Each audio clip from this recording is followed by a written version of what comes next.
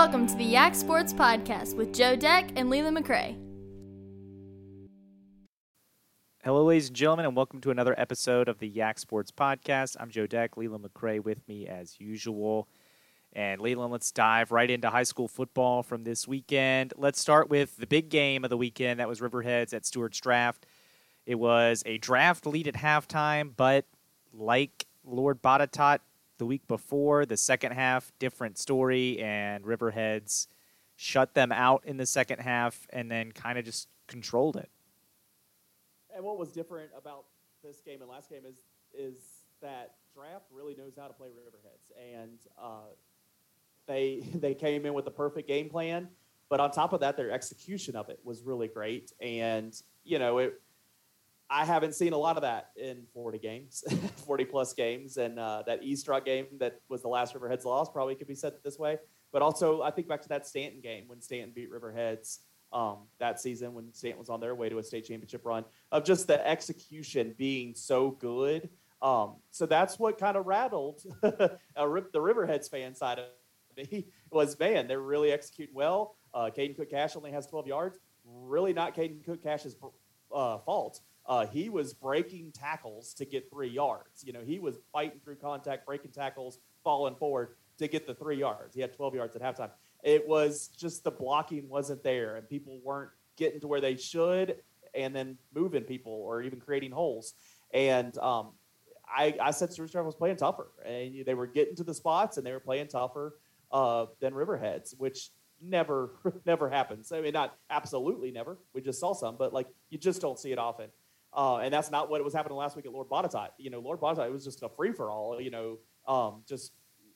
I wouldn't say Lord Botetourt was out-toughening Riverheads by any means being in that football game. It was the speed and the playmaking ability was putting a lot of points up against Riverheads. But as you said, the halftime adjustments were great. The getting people to the right places was fixed at halftime, particularly. I mean, the defense wasn't terrible in the first half. They only gave up 10 points, but absolutely shut them down after a lot of 3-and-outs after that. But then offensively, the blocking was better. There was holes being created. And some of that was, making sure you're getting your shoulder pad on the right guy's thigh pad. But also, I think there might have been some motivational speaking during halftime. You couldn't hear it from the press box. I kind of listened because I thought you might be able to. But you could. It was obvious that the fire was there in the second half, and those kids wanted to get the win against Stewart's Draft. I'm not going to say they wanted to get win number 40. They wanted to get the win over the school 8 miles that has provided them a good challenge these last couple of years. So the second half, quickly, I was, hopping in on radio with you guys, and as I was on the radio with you kind of giving a review of the first half, that was when the game shifted. I think the paper kind of credited it to an interception before halftime. I kind of looked at that second half. Stewart's Draft got the ball first. They got the big stop, and then Riverheads immediately started driving the ball, and we're immediately getting yards every carry. And that was when I think the home crowd said, "Oh no," and I think I audibly heard that standing on the press box on that side. So it was all Riverheads from there, and no disrespect for Draft. I think Riverheads just showed they're the better team. That they finally. I think Stewart's Draft was doing a good job at playing tough and being where they need to be and have good execution. But I think Riverheads has a better collection of talent throughout the field than Stewart's Draft, and I think that showed in the second half when both teams were playing with a little bit of more fire, with fire. I think Stewart's Draft did the whole game, and Riverheads finally got going there, and it just showed that Riverheads kind of had that advantage there. So they play again, and I think that's why I kind of go into that factor of who I thought was the better team. It's Riverheads, but I think it showed in that second half, and so we'll see what kind of how the chess match goes from here. You don't have this often, especially in this area where two teams play each other twice in the regular season. This is the NFL where you play your division teams twice. It'll be interesting to see how the chess match goes when they go into that game. What Coach Floyd has changed, what Riverheads has changed, or what's the next step in this. And I have faith in both coaches that there'll be something. It won't just be what we saw in the fourth quarter coming out on the field there. We're going to see the next step to it. So it'll be interesting. Yeah, I think I don't know. I think if Stuart Draft was going to win a game, it would have been this first one. So for me, And I think they gave a heck of an effort to do it. Oh, sure. I know Early, I know they had a halftime lead, and but I think seeing those halftime adjustments, it just makes me feel like, okay, there's going to be more adjustments right before the second matchup, and I've kind of, no offense to Coach Floyd, he's a great coach. He's gotten his team to back-to-back state championship games, but I think seeing the adjustments and all that you saw just at halftime, now you're asking me which one's going to make better adjustments for a second matchup. I think it's probably going to be the guy who could do it on the fly. So I think Riverheads has that advantage. I think Riverheads is going to win that game by 3 scores as well. So and again, that's not knocking Stuart's Draft. I think Riverheads isn't going to play a game within 3 scores the rest of the year. I think Tazewell is going to get some this weekend, I think, is when they play them. So it's going to be rough for just about anybody. Yeah, I can't argue with you. I think that late season finale is going to be all about the rivalry game. I mean, you say Coach Floyd does a good job getting his team to save it. That last game of the season is going to mean nothing towards that. I mean, maybe some power points now that it could be 2 losses against Riverheads, but you're still going to have a lot of power points if they do lose that game from Riverheads. So there might be some power points at play about home field advantage, maybe, because I don't see Draft losing any other games. But we'll see. We'll see when we get there. Those 2 teams played. Both teams were going to be the ones moving forward. I don't know how that plays with this early season loss to the same team. But, yeah, I think it'll be minimal to play for. It'll all be about the rivalry. But I do think Riverheads has the advantage. I just think it's a better collection of players. And that's what it comes down to. Yeah, I think some of that will also depend on, maybe Central or something like that, but Central lost. If that bull run beats up on each other some, it might make it easier for Draft just to stay a high seed. I was going to say, and Clark, if one of those teams takes off, then Draft might not be able to achieve a top seed. Clark beating Central helps. But Wilson, they played Wayne. I don't think Clark's going undefeated. I don't either. Strasburg's maybe the team now that maybe has the best shot at going undefeated, I think, in the bull run. But I don't know if they do. So I just have this feeling they're going to beat up on each other. I think that pyramid. I don't think you're wrong. And I think everybody's going to at least have 1 loss, and I think there'll be some good teams with 2 losses. So I don't think you're wrong. Make sure our listeners, make sure you listen to the next segment. We had Cody Elliott on. We talk about some Bull Run District stuff that's very interesting. So make sure you tune in for that. Wilson played Waynesboro. That's the game I went to. This was a game where the 41-18 score is a bit misleading. It was more of a 34-18 final, and even that, there were moments where that game was close, and for Waynesboro, it just got away when they started needing to go for it on 4th down and couldn't get it. I think Waynesboro has great upside. I think their quarterback, Blake Jones, is very good. I would like to see... I've been telling you. Yeah, I'd like to see maybe put in better situations, and by that I mean allow him to build his confidence. It felt to me there were too many plays that were designed for just the home run ball, and that's the one part of his game that he doesn't have right now. And that's fine, because if he did, he'd be a D1 prospect, and he'd be going to play D1. He's got a body. He's got good decision-making. Yeah. So I'd like to see more of the intermediate to short routes. I thought he did a good job in those. He did throw a pick 6, which hurt him early. But outside of that, I thought he was pretty disciplined with the football. I thought he did a good job.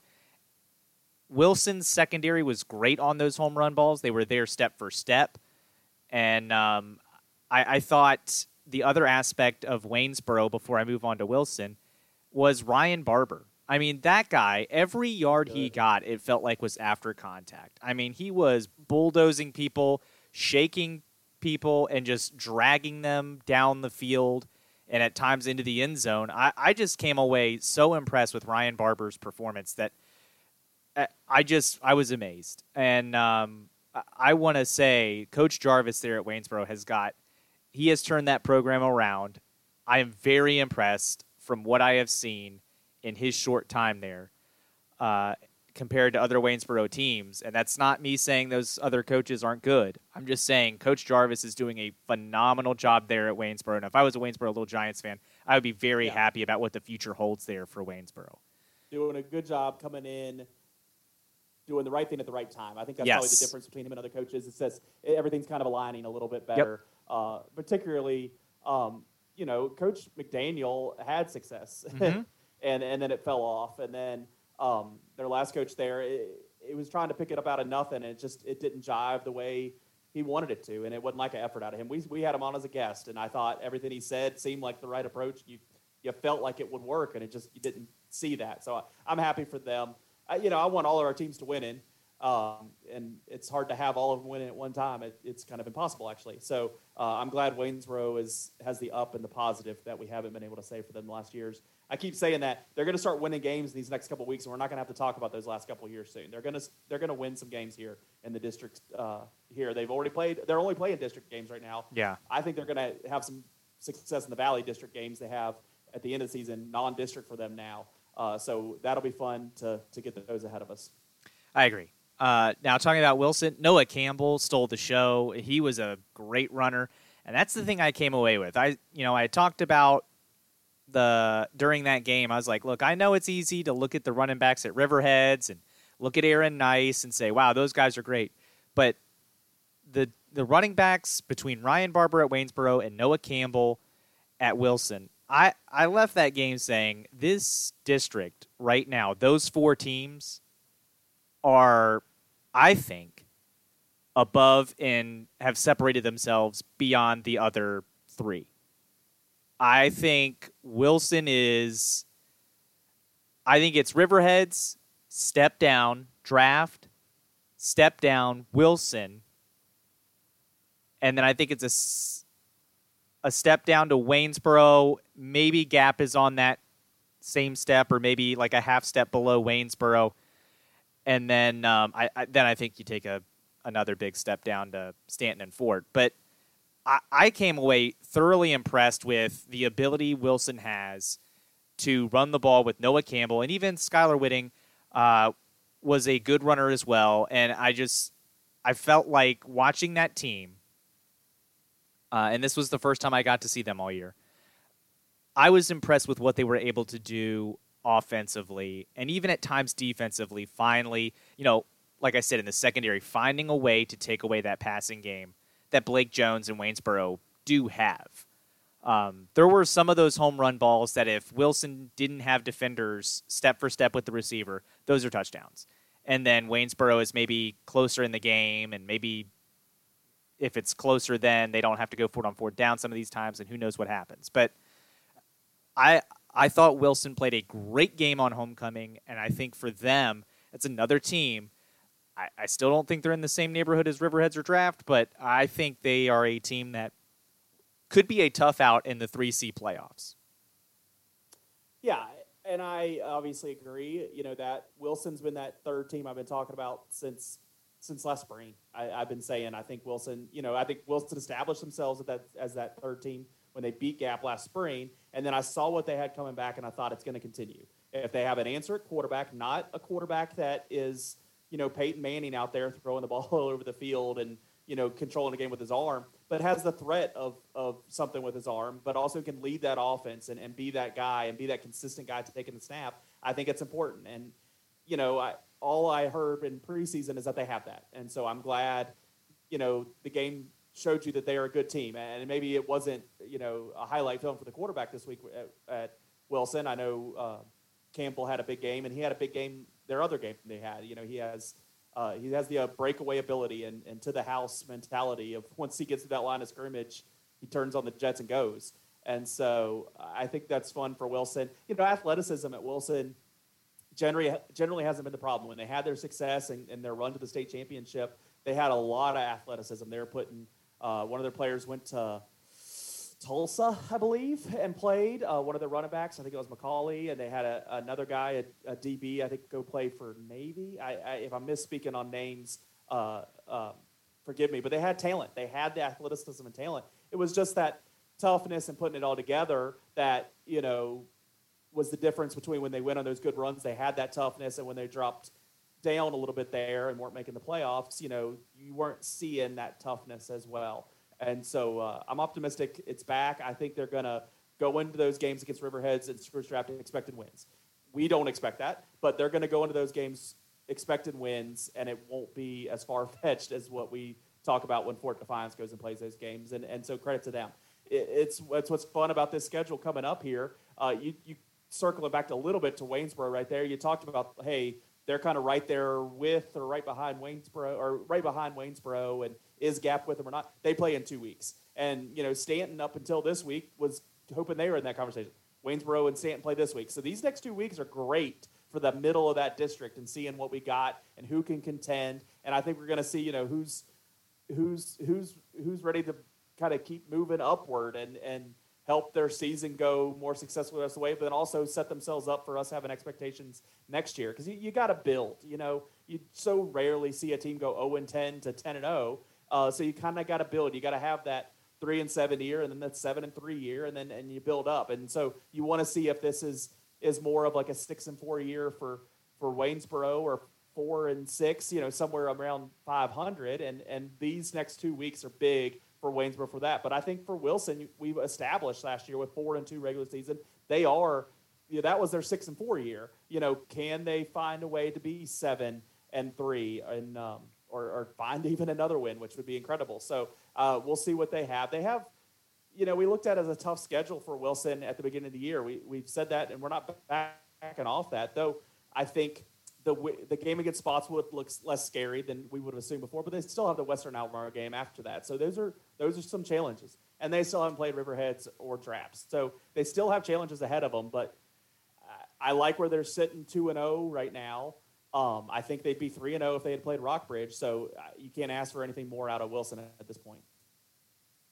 Yeah, and let's go ahead and move on to and start talking about the reason I think Waynesboro is better than Stanton now, and Stanton isn't on that same step. Yeah.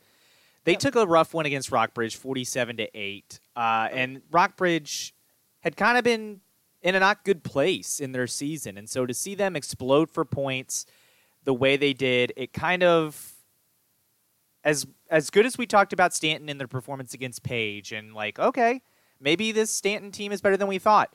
This is kind of the Stanton team I had been expecting. A team that struggles defensively and struggles to get the offense going. Well, that was kind of, they almost reverted back to last year's Stanton. And maybe, I'm not there, I didn't see the game, but maybe some of that is Rockbridge came out flat at the beginning of the year and finally figured it out and turned it on. And some Coach Poston, put the fear into him or whatever. But for me, it would be a concerning sign for Stanton that this game went so poorly. Yeah, and I think the answer is probably them in the middle. Like most things we say on this podcast, where particularly you might have an extreme one way or the other, and sometimes I'm right there with you. The answer is somewhere in the middle. I don't think this is the Stanton team from last year. I think the wins that we already saw have already proven that it's not last year's Stanton team. This was just a bad moment that reminded you of last year. But I do have more questions about Stanton than I was having before. I was ready to put them up there as contended in that middle ground, and this game doesn't give you any confidence in that. And their defense just not being there is troublesome. If Stanton lost this game close or something, we're not saying the same things. We're like, okay, that was you wanted to get that win, but Rockbridge, they have a good quarterback, and they generally have good athlete. You kind of but you talk about what the facts are. But getting blown out is just, I think, a bad look for a team that I don't have a lot of faith in from Rockbridge, a team that Perry McClure, kept in check. So I want to see Stanton rebound well this week, but they're also playing Waynesboro, the team I want to see kind of prove something this week. So that's what makes this matchup this week against Stanton and Waynesboro so interesting, is that it's two teams that, I want to see perform well and do good things and take what happened last year and kind of throw it away. And not saying both can't come out of this game with positives, but only one team can get a win. And I think both teams really need this win, really want this one, really want to build off this win to go along the rest of the way. And it'll really help their mental aptitude going forward. So we'll see what we get. And but I do think the difference between win and loss this week does mean more than some other games we talk about. Just talking last week, Rockbridge and Stanton. If even with a close loss, maybe we wouldn't have looked at it as bad. I think win or loss means everything to these teams this week. The two city rivals within the limits of Augusta County. I love this game's happening. I love that it's district again. Yeah, I think it's going to matter a lot. And, I think for Waynesboro, we talked about some potential wins against Valley District teams and what that might mean, depending on how many of them they can pick off. I mean, I think the Stanton game is important because you're going to need that win. If you want to maybe, when PowerPoints start coming out, if you want to see if there's a way you can sneak in at an 8, losing this game, that's not an option. So you got to be 500 or better to even have your eyes open to the playoffs. And 6-4, and that Valley District. I mean, look at what that Valley District, Class 3C, Region 3C was last year with Valley District teams.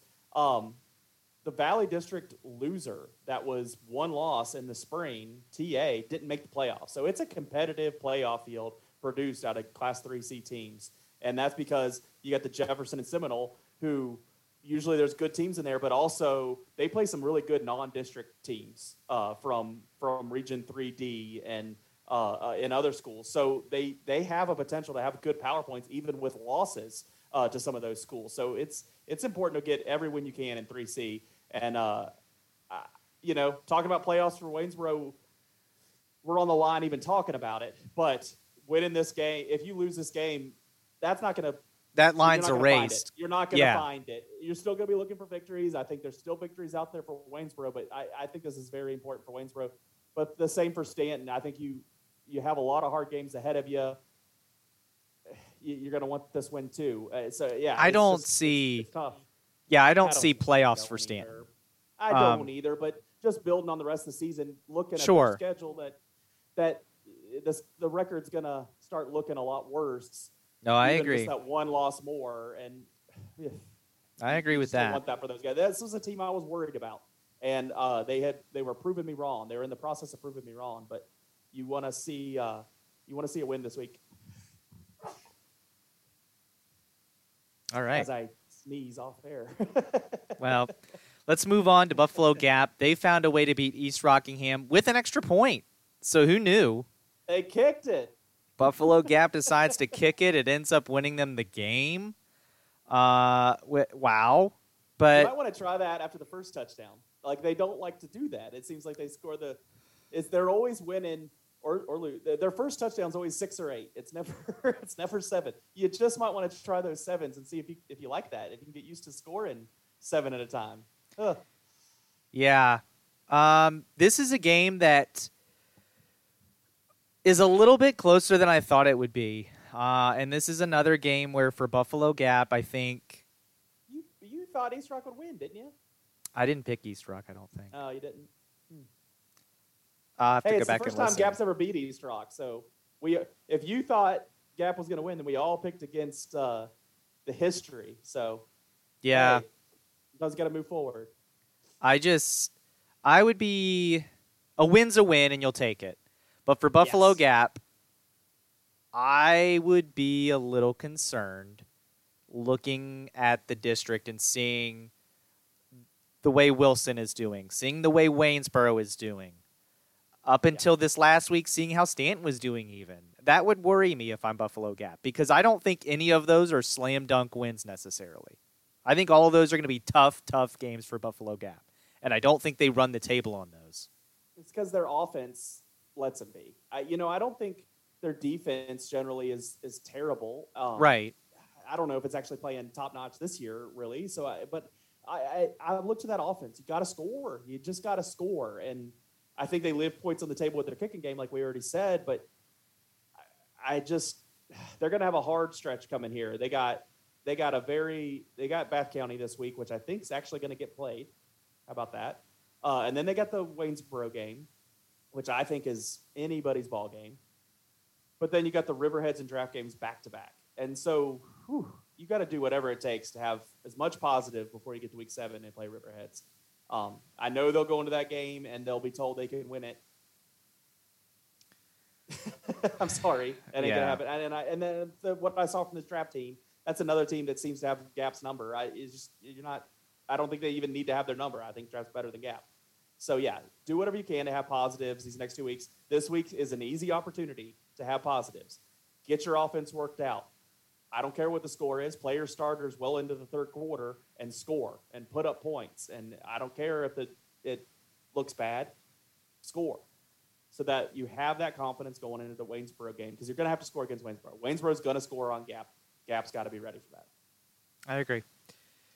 Fort Defiance, they took a tough loss to Broadway, 42-8. This is just they kind hung of around a little bit. I was surprised with that. Yeah, but I think this is just going to be, like we've said before, this is just going to be a rough year if you're a Fort fan.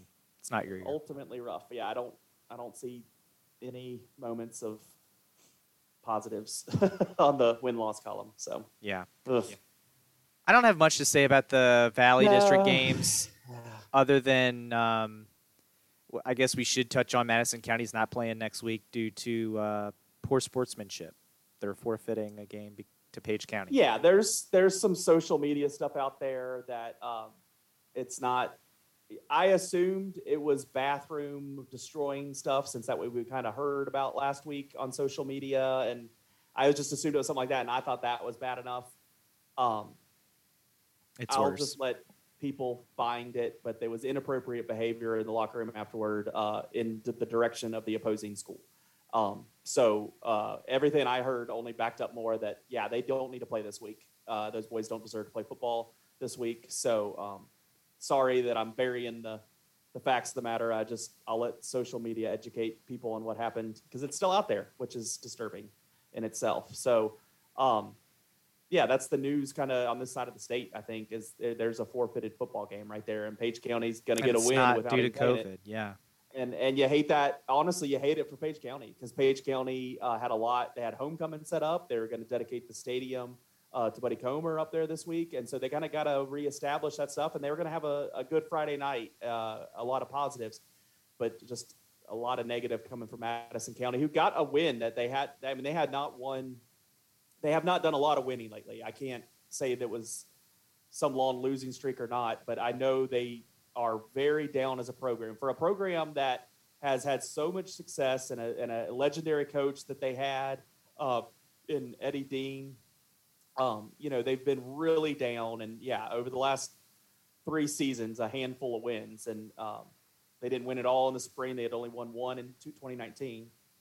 So they got a big win against William Monroe, who's actually beat Spotswood this year. And William Monroe was, not just another bad football team. So they got a big win, a big 2-point victory, and then they just spoil it. And it's a shame. It's a real shame. So if you don't look up what it is, I'll just tell you that no doubt they don't deserve to play football this week.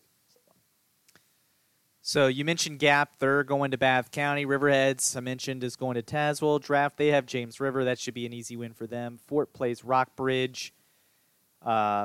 Stanton plays Waynesboro. That's a big matchup. It's where the radio will be. And then Wilson, they will be going to Spotswood. And I think for Wilson, that's a game you kind of need to have. I think we both think Wilson will win, though. I think Spotswood did wake up. They played Charlottesville and beat Charlottesville. So we thought it could be a worse season for Spotswood than that. But I think Wilson wins that football game. I think you agree. Stanton, Waynesboro, I think it's a toss-up, and we'll see what happens. Waynesboro probably slightly favored, I'd say, at this point. You're agreeing. Rockbridge is going to be Fort. Draft will be James River. Riverhead's going to be Tazewell. Tazewell, I know, played Riverhead's tough last year. Tazewell lost a lot. And I think Riverheads will go on that business trip and take care of it. That's a Saturday game. Heads up to anybody listening that's headed to that game. Tazewell, you got to go through Blacksburg, or at least near Blacksburg, to get to that game. Blacksburg is hosting a noon game, so traffic. You might want to go ahead and get the car ready and leave early for that one. So, and Gap will beat Bath County. So I think this week's a lot of games. We know what's going to happen. I think Grady, I think you and Chip will be on the call this week, and you guys are going to have the game that has the most intrigue, and I love it. That's an old, that's the Valley District rivalry between Stanton and Waynesboro. I mean, that rivalry's existed as long as those schools existed. So I'm glad we're seeing that. We missed it for a couple years, so it'll be good. Yep. Going to volleyball, Fort Defiance. They got 2 big wins in the district last week. They're 8-1 overall. They started the district off 2-0. Riverheads, they beat Buffalo Gap, but they're still 4-5 overall. Buffalo Gap was that team we had talked about last week, Leland, that kind of needed to have a good showing this week. And unfortunately for Buffalo Gap, they lost to both Riverheads and then also Wilson. Yeah, you thought maybe Gap is kind of putting themselves in that upper three kind of thing. And I think now it looks like Wilson said, nah, we're still that third team that you're used to seeing in this spot. So, but they'll get a chance for a rematch. I think Gap's had a lot of positives here. You don't just give up after that. I mean, obviously as a team, you obviously wouldn't. But I think watching them, I could see a split with Wilson or something. But definitely a step back from what we were seeing out of Gap early. Mentioned Wilson. They lose to Fort, but they do beat Gap. So again, to recap volleyball, I think Fort Defiance has continued to set themselves apart from the rest of the district. Yeah. And Riverheads does appear to be that second-place team right now, but Wilson, I'm sure, will have something to say about that, and that'll be an interesting matchup. And we'll see if Wilson can beat Riverheads or if Gap can maybe take out Wilson the next time. I think that's going to be interesting. I think the rest of the district, no offense to those teams, but they're just not there with those 3 to 4. Yeah, but I would not rule out Draft or Stanton knocking off one of those. Sure. Especially the Gap or Wilsons. But, Draft has some talent continually through there.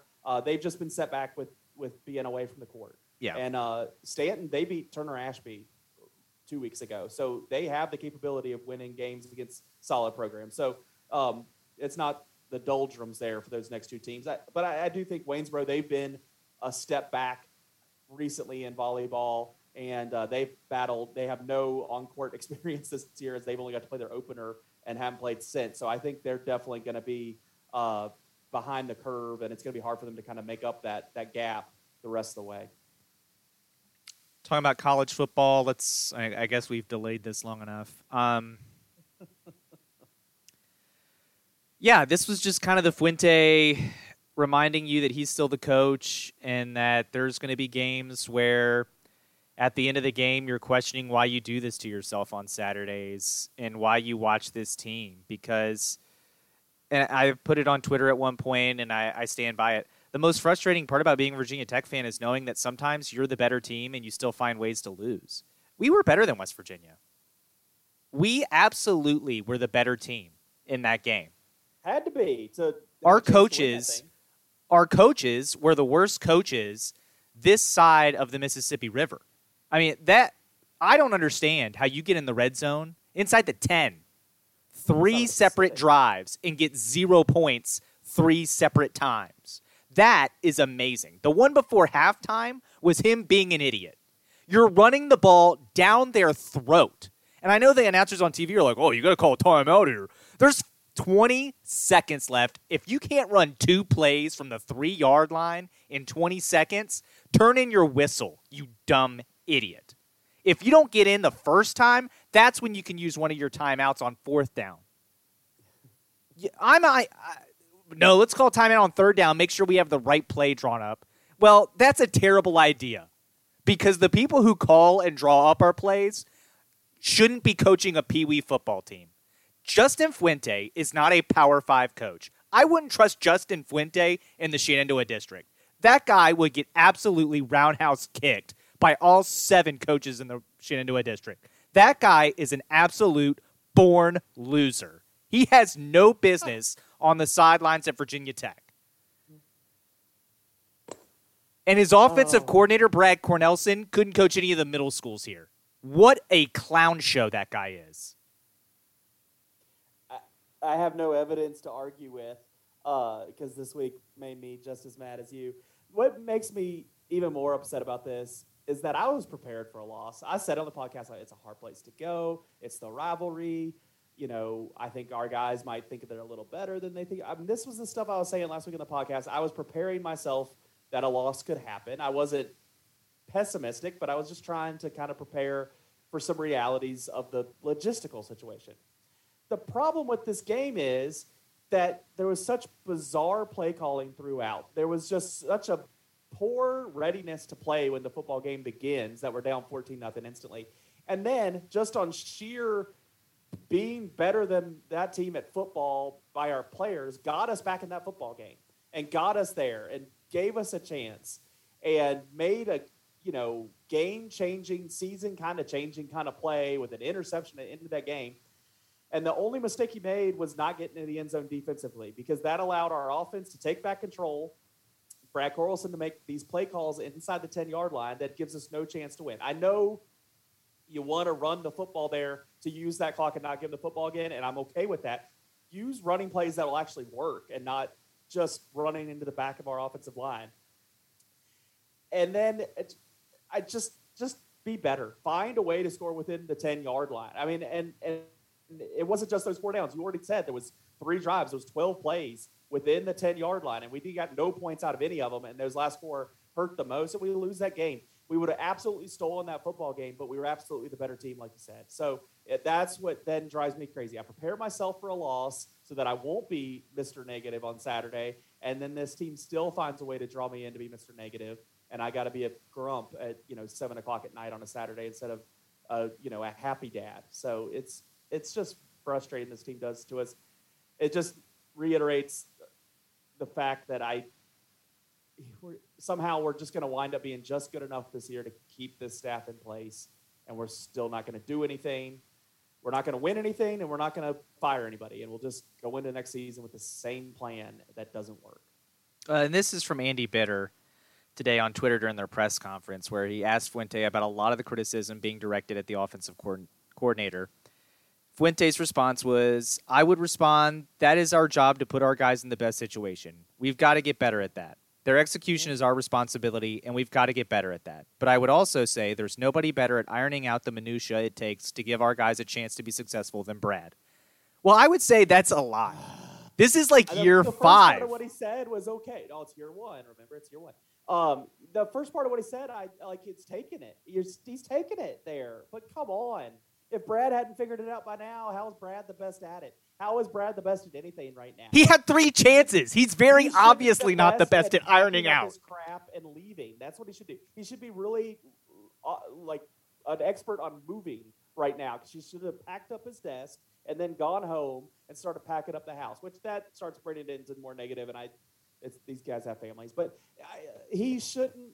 We need to change the approach to these football games. We need to change the approach to these football games. This ain't working. And we still have the ACC ahead of us. It's stupid to think we could win this side of the ACC with what we do to ourselves every week, but it's still an option for us. We need to make adjustments ahead of that, and still, instead of losing 2 ACC games and then letting someone else call the plays, and then telling Brad to go home. Come on. I hadn't heard that quote today. I've been out of the mix today. Come on, Brad is not the best at that. What are we talking about? If he was the best at it, he would have scored once on 12 plays inside the 10-yard line. If he was the best at it. I don't understand this. I want him to be the best at literally ironing his clothes and then putting them away and getting the hell out of town. I want him to be the best at ironing out a way to book a flight out of Blacksburg to anywhere else in the country. He's going to have to go to Roanoke. He probably doesn't even know that. No, they have a regional airport there, don't they? They can fly him out. Isn't there like a tiny airstrip in Blacksburg? I don't want. Yeah, he doesn't earn a jet. Okay, you got to score once in 12 plays from inside the 10-yard line. He's got to go out of Roanoke. He's got to go out of Roanoke because he's got to get a commercial flight. He doesn't deserve the private little plane. We're getting him a prop plane. It's going to be a tiny little Cessna. You got to fly yourself out, okay? Now it's survivor mode. He can go out of Blacksburg in a Cessna. Yeah, now it's survivor mode, okay? He's the best but no pilot. No, he's flying himself out. Yeah, I don't want to endanger a pilot with his ineptitude. Survivor mode. You got to fly your own plane out of Blacksburg. Good luck. Everybody lights their torches because it's right up like. Oh yeah, we chase him. That's how he's gonna. There, and then it's up a little hill and on out is where the runway is. Set him at the top of the hill. Have everybody at the stadium with torches and say, "There's your plane that way." Oh, it's gonna be like Indiana Jones. Go. Yeah. It's gonna be like Indiana Jones, where we're chasing him, throwing spears at him while he flies away. Good luck. My buddy Grant in Blacksburg definitely has a spear ready. So. Oh my gosh, that game was so maddening Because now you're at the top 25, and now none of this matters. Yeah, but like we act. Oh, I saw the Twitter comments already. Well, I mean, if we went out, okay. If we went out, you know what? If we went out, I'll start buying lottery tickets because I'm gonna feel like the luckiest SOB in Virginia. I mean, my goodness. Frank Beamer is in South Carolina watching his son coach. He's not coming through that door. We're not going to lose to Boise State and JMU. And We're then not win beating out. Notre Dame. We don't have that. We don't have that in us. It's not the staff we have cannot create that to happen. We don't have Bud Foster there anymore. We don't have it.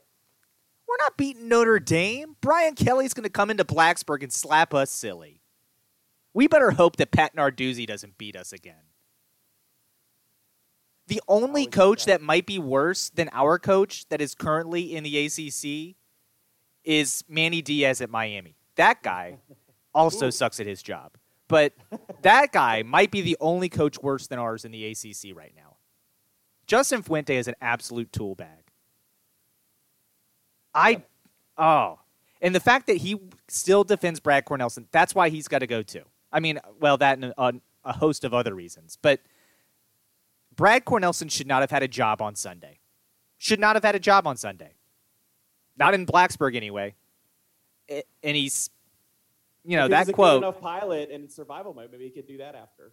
Maybe. I don't care. Like, if he makes it out alive, then maybe he just I'll stick with this. And you know what? If he does, then he can do that. One time a jet sweep worked, I'm just going to run that to ever. And one time I did kind of take a shot. I got to do that forever. So maybe if he flies a little plane and it works, he'll just be like, well, I got to do this forever now because that's my way of calling offensive plays. I just got to do the same thing over and over and over and over and over, even if it's not working, but it worked once. So I got to remember that. If he gets out of town alive on that plane, that's his next job because that means he's alive. Got to work. Got to do it forever now. And then, luckily with that, he'll only fail once. No doubt.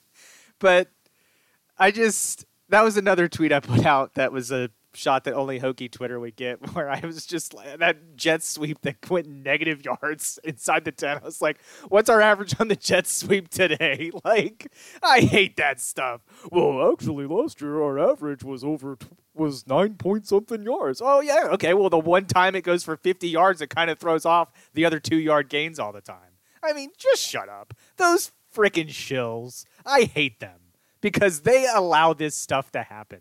They feed our fans full of a bunch of poop in their heads. They're the ones that convince our fan base, like, oh, Notre Dame. Well, if we beat Notre Dame and then we win out in the conference, I mean, it's possible. Boston College is going to spank us. Like, possible for what? Like, what is possible? What is still possible? You realize Georgia Tech is going to absolutely house us. Our only what is still possible is winning ACC games. So what does Notre Dame even have to do with it? Notre Dame's not an ACC school. We can lose like by 50 to Notre Dame, like we probably will. But ACC is but then they're still going to be saying the same thing. We're still 1-0 in the conference. We're still 1-0 in the conference. Not for long, because then Pitt will kick our face in. Georgia Tech will beat us the way they're playing. At least that's relevant. At least 1-0 in the ACC is relevant. Anything to do with Notre Dame is not relevant. I don't. It doesn't matter what we're ranked the rest of the way because we're not. We just lost to West Virginia, who lost to Maryland, who's going to lose to everybody in the Big Ten. And I mean, West Virginia's not going to win this week against Oklahoma, who sucks. So what are we talking about? Like, ACC is the only thing we're playing for, and to believe that we have a chance of going to the ACC championship game, is insanity. But that's the only thing we're playing for. That the 1-0 in ACC actually is the only thing that's relevant in this discussion. Notre Dame is irrelevant. It doesn't matter what we do against them. That's the thing. I don't know how you watch the play calling and the coaching going on in these games and think this team is capable of winning the ACC. We got to score 30 points a game to go to the ACC championship game, and we don't. We're not that. Georgia Tech played Clemson to the wire in Clemson. Or no, that game was in Atlanta, I guess. I'm surprised, though. I don't know where that game was, but I think it was at Clemson. Doesn't matter. It really doesn't matter. I'm surprised that quarterback. He was not this bad last year. I can't say his name for Clemson, but like he was in for relief for Trevor Lawrence a year ago. He was not this bad. I don't understand. Like he's not making good decisions. He's not playing well. Like their defense ain't the problem. Their defense is great. My goodness, their defense is good. But man, that offense is going to score. At some point, someone's going to score a little bit of points on you. You're going to have to score. Yeah, I would agree with that. But I came away with that game being like, okay, Georgia Tech, like that's not bad. It's still It's a confidence builder. It's a confidence builder for them. They're going to beat us. They're going to beat us at Georgia Tech. We will lose to maybe Pitt. We will lose at Georgia Tech. We will lose at Boston College. Then we play Duke, who sucks. Miami sucks, but it's at Miami, so who knows? And if you lose to UVA, then literally just stay in Charlottesville. Don't fly out of Charlottesville to whatever other city you got to fly to. But your house isn't going to be there, so don't worry about coming back and getting your stuff. Yeah. It's gone. Make sure your family comes with you to the UVA game. Don't leave them. Don't leave them at home. I have no time for this staff anymore. They're just the worst. They're terrible. The fans who still defend them are terrible, and I've got no time. UVA played UNC, and they lost, as one would expect. They scored a lot of points doing it. And one thing that hadn't stuck out to me so far, and I know UVA hadn't really played the best opponents, but they're scoring 40 points a game. They're scoring 41.3 points a game, and that's including playing North Carolina. So their offense is moving the football, and they have plenty of optimism on that side of the ball. The problem is they just came up against a UNC team that's kind of collected themselves and gotten better there offensively, and they did give up nearly 60 to them. So I'm not going to rag on UNC for losing that game because I thought they would lose it. UVA. UVA. I'm not really going to rag on them for nearly giving up 60 because I'm thankful we didn't against UNC.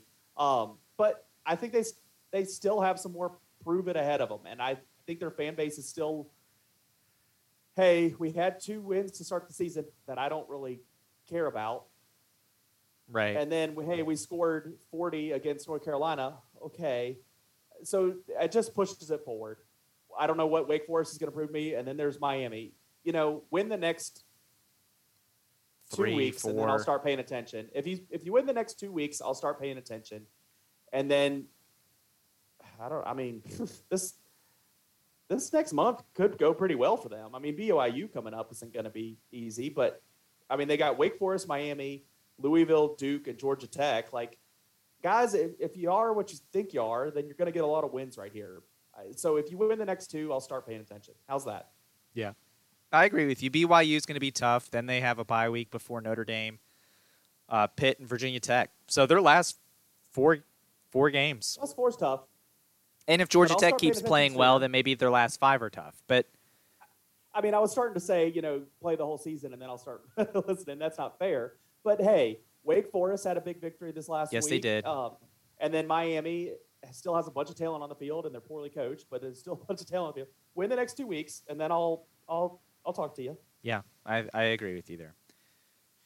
JMU out at Weber State. I actually watched some of that game because of my wife that is a Duke fan. And JMU is a better team there, but they went out on the road and won that game. I don't like Cignetti, and this game only added to it. One of the highlights of what I was watching was him getting a 15-yard penalty because he's just can't control himself on the sidelines. I really hope JMU just wins the national championship this year. I just hope they just go and win that thing, and that he hears the calling from a FBS. Well, I guess JMU's looking at going up. I want them to rid themselves of him, and I think the only way they do that anytime soon is if he takes a job that's a step up. And so I'm at the point where I'm rooting for that. I don't know. He's just not the coach Mike Houston was. It's just so obvious that he's not in so many different ways. And I don't like cheering for him. So I just want to cheer for him the minimal amount of time longer for him to win a national championship and get out. Go take a job that, is such an impressive job. He has to leave the greatest city in the world of Harrisonburg to go do it, and then they can get a better coach in there. Yep. Week 3, other games that mattered. Alabama-Florida was a great game. That was a phenomenal game to watch. That was a lot of fun, and Bama prevailed, winning 31-29 when Florida couldn't get a 2-point conversion. But I'd say that was the first time I had watched Bama and was like, okay, I think I think a blueprint has been laid out. Like Florida said, hey, this is how you hang around. This is how you could possibly beat Alabama. And I think a team that probably took notice of that is Georgia. Now, Georgia's going to have to beat Florida to be able to get that game. But if they do, Georgia has a defense that could pose problems for Alabama. And I think we have seen Alabama's defense this year not be as good as we're used to seeing Alabama's defenses, which is surprising because they returned a lot. Yeah, I also was impressed with Florida. They got down early and then still came back and were right in that football game. So I credit them. I'm hard on their coach because I don't like him. Hey, he had them where they needed to be to have a chance to win that game. So good for them. Penn State at the whiteout, they ended up beating Auburn. That was another great game to watch. And Penn State prevailed. And Penn State got hosed on some stuff. There was some very iffy officiating by the SEC crew at Happy Valley. Penn State straight up lost a down at one point in the game, which was bizarre. They got an awful spot on a fourth down they went for that cost them a turnover on downs. The intentional grounding was whatever that Auburn probably should have had. I thought that was close enough to be iffy. But overcoming all that, Penn State won, which I guess is me saying it was a primetime game against a better opponent. Yes, they were at home, but they had multiple calls go against them, and they still found a way to win.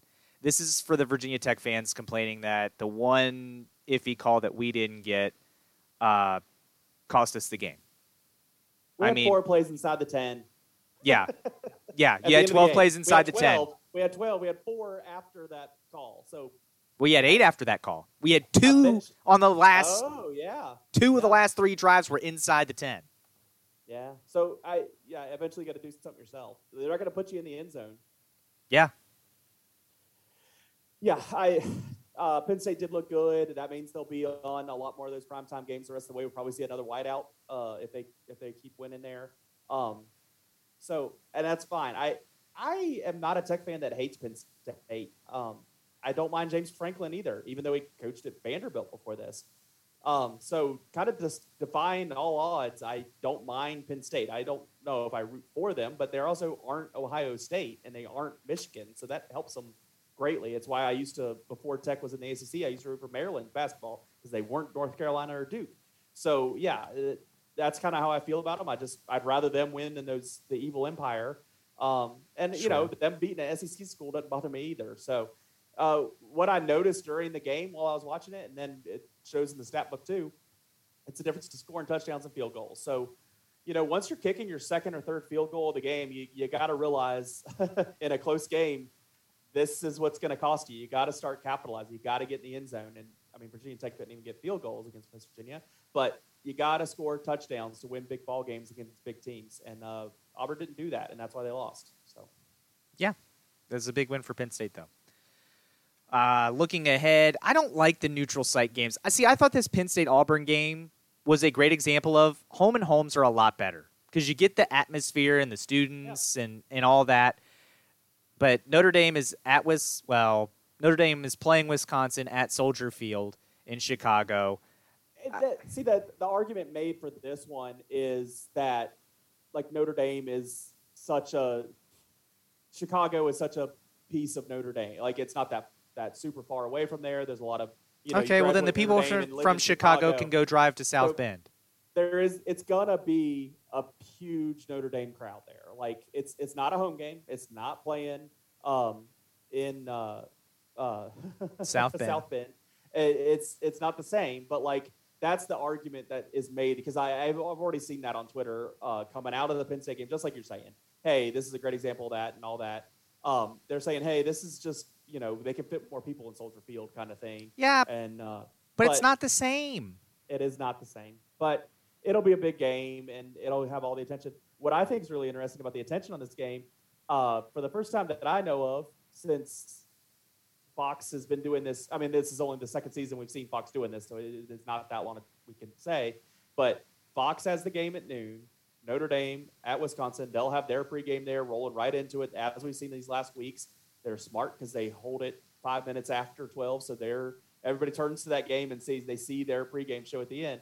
But ESPN Game Day will also be in Chicago outside Soldier Field for this game. So all eyes are on that game, and I think it's interesting. ESPN, people criticize ESPN about like not promoting games that are not on their networks. This is in the face of that. I mean, this is promoting Fox's biggest game of the week. So I think that's interesting from the media side of things. I think they just don't have an option. Yeah, there's not other. The other big game is Texas A&M at Arkansas, but I think CBS. This weekend, you're showing your cards. I think CBS might have told them we don't want you here because there's some bad blood there. You do see. There's some bad blood over the SEC switching. Yeah, it has been very recently. CBS allowed it to happen though, but if they were at Arkansas for this game, I think you'd be showing your card. I do think Notre Dame, Wisconsin, they had this one for Game Day Circle before the season even started, and so sticking with it, I think is the right thing because I don't think they thought Arkansas would be number 16 in the nation right now either. I guess Kurt's going to do the game day at Chicago and then fly down to Oklahoma because that's the 7:30 game on ABC. So that tells you everything you need to know about the games ESPN has this week. Yeah, that they're not. It's West Virginia at Oklahoma. What is that? A 21-point spread? I don't know, and we don't even think Oklahoma's that great, and no, they're still going to whoop them. But I saw the graphics. West Virginia on the road is an FCS team. West Virginia is going to get stuffed by Oklahoma, who stuffs no one. For the excitement of the 8 o'clock game, you just hope they come out like they did against us and start and throw the ball deep and no have some break. I want West Virginia just to get some points on the scoreboard because Oklahoma's going to score. So you just hope West Virginia can try to get some points up early, so you at least care in the second quarter. I want them to get run over by that schooner. Like I want that covered wagon to just straight run them over all day long. I don't like West Virginia. I hate that we lost to them. I hate our coaches for letting us lose to them. I don't want them. I've already said it multiple times on this podcast. I seriously don't want them inside the city limits of Blacksburg. I don't want them in the state limits. I don't want them inside our state lines ever again. If they coach at another university and they schedule a team from Virginia and they want to play here, I want the governor of Virginia at that time to do the right thing and tell them, no, you can't come inside our state lines. You have committed crimes against this state that will never be pardoned. Brad Cornelsen shouldn't be allowed to live in the country, if I'm being honest. But I'm not the president. Hey, you haven't sent him to the moon yet, so there's still room for him to grow. Yeah, he can do it in Canada. He can go coach in the Canadian Football League and watch him get killed up there, too. All right, let's run in some NFL pretty quick here. My Steelers fell to the Raiders. I didn't necessarily see that coming. It's not really part of the equation of what I thought this season could be for the Steelers.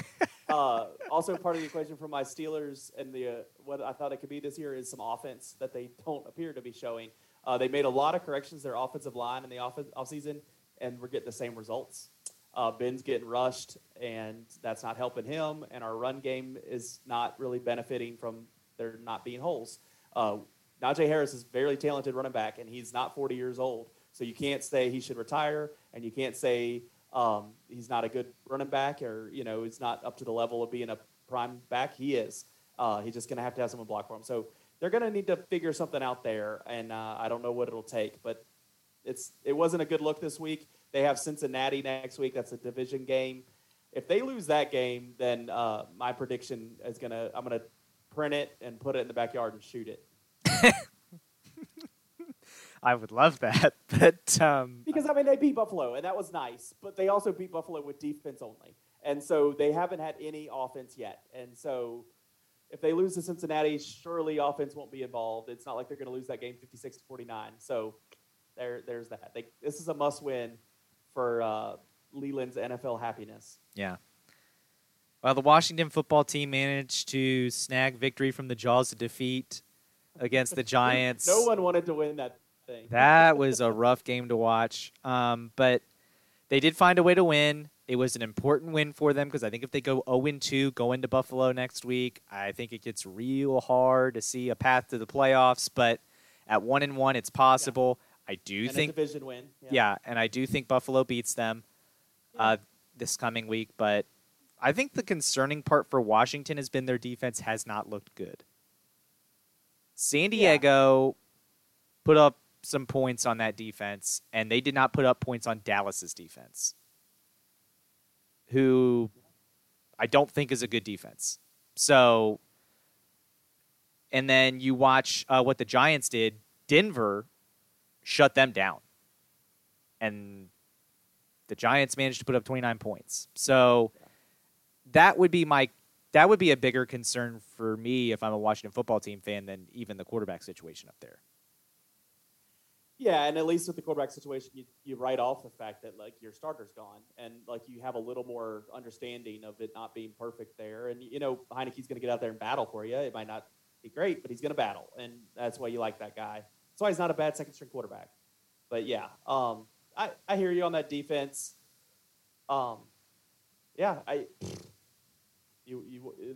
the backbone of what that team has been. That's why everybody keeps saying you need to capitalize right now because you got all these young studs on the defensive line. You hadn't seen that yet this season. Yeah, and then the other thing to note is that the Ravens, they had quite the comeback victory. They beat the Chiefs 36-15, or 36-35. Sorry, not 15. 36-35. That's a hell of a comeback. Yeah. Lamar Jackson finally did it. He blew a 2-score lead the week before on Monday Night Football. This week, he came back from down 2 scores, found a way to beat the Chiefs, and John Harbaugh goes for it on a 4th and 1 where he absolutely has to have it. And I think that's the right call. Even if they don't make it, it would have been the right call because I know you're on the wrong side of the 50, but if you punt the ball to Patrick Mahomes and all they need is a field goal, they're definitely going to win that game. So I thought that was a great move by Harbaugh going for it there. They found a way to win, and makes me excited. Got the Lions next week. That should be a win. I mean, you like seeing Lamar play good. I mean, it was a little bit of, not his best game. He put the fire out because he started the fire. Yeah. Throwing some early interceptions. But, hey, there's a lot of quarterbacks that are really good and in the Hall of Fame that had Brett Favre is the king of that, He had a lot of comeback victories and big time fourth quarter moments because he had already thrown 3 interceptions in the game. So not saying Lamar Jackson is the same quarterback Brett Favre is, but you can have that sometimes in a quarterback. And so good for him of actually doing it this week. He did a lot to lose that game the first week of the season for him. And when the push came to shove in this game, he did a lot for them to win it. So credit to him. You say finally, he's done it before. He won an MVP 2 seasons ago. He's been in the We were playoffs almost never behind that season. Okay. That's probably an analysis point that I'm not prepared to argue at this moment. The only other 2-score victory he's had was the Titans, I think, last year in the playoffs. I just feel like I've seen him, playing well to win games before, and that's kind of what I think I was trying to duck at the most. But okay, for the comeback, that's great. Hey, and that's I'll take it then that's my argument that he's still young, and I know he's getting older every season, and I can't say he's young for too much longer, but he's still developing those different aspects of the game and that confidence that it's going to take. And this was a big step in the right direction, and it's not solved. Another game this season, he's going to mess up and they're going to lose, but you want to see less of that than you have seen some in the past. So good to see for your sake. I hate it, especially on the heels of my Steelers game, but good for you. I don't know. I'll let you have something positive. Yeah, them and the Orioles, they're looking great. So we will go ahead and move it to the B block with Cody Elliott.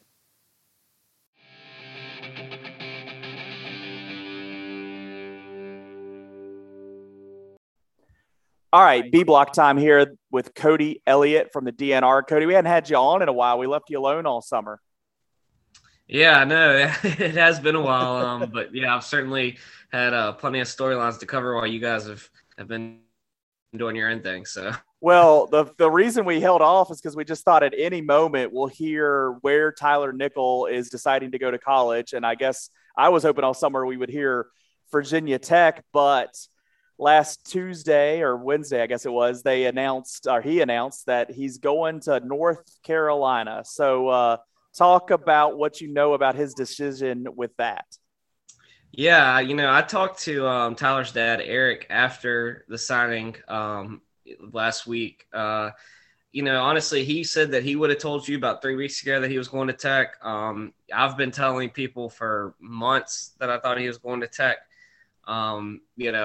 The relationship that he established with Virginia Tech's coaching staff was pretty special and went back a long way. Back to as long ago as his sophomore year when things were back to normal and he was playing down in Roanoke at the Rockbridge tournament. Mike Young came and watched him play down there against Northside. And then obviously Christian Webster, the Tech assistant, has spent a lot of time at Elkton. Actually, him and Kerry Keys had become good buddies through this whole process, which is kind of ironic because Kerry is a big UVA fan. So it was kind of funny listening to him to talk about that dynamic. But they had really built a special bond there with Tyler and Kerry and all those guys. And, he went down and visited Blacksburg, and it was the weekend that Tech football beat UNC. And, there were some whispers, around from some people that I knew that were saying, it's possible that he commits this weekend, talking about the weekend that he was at Blacksburg. Wow.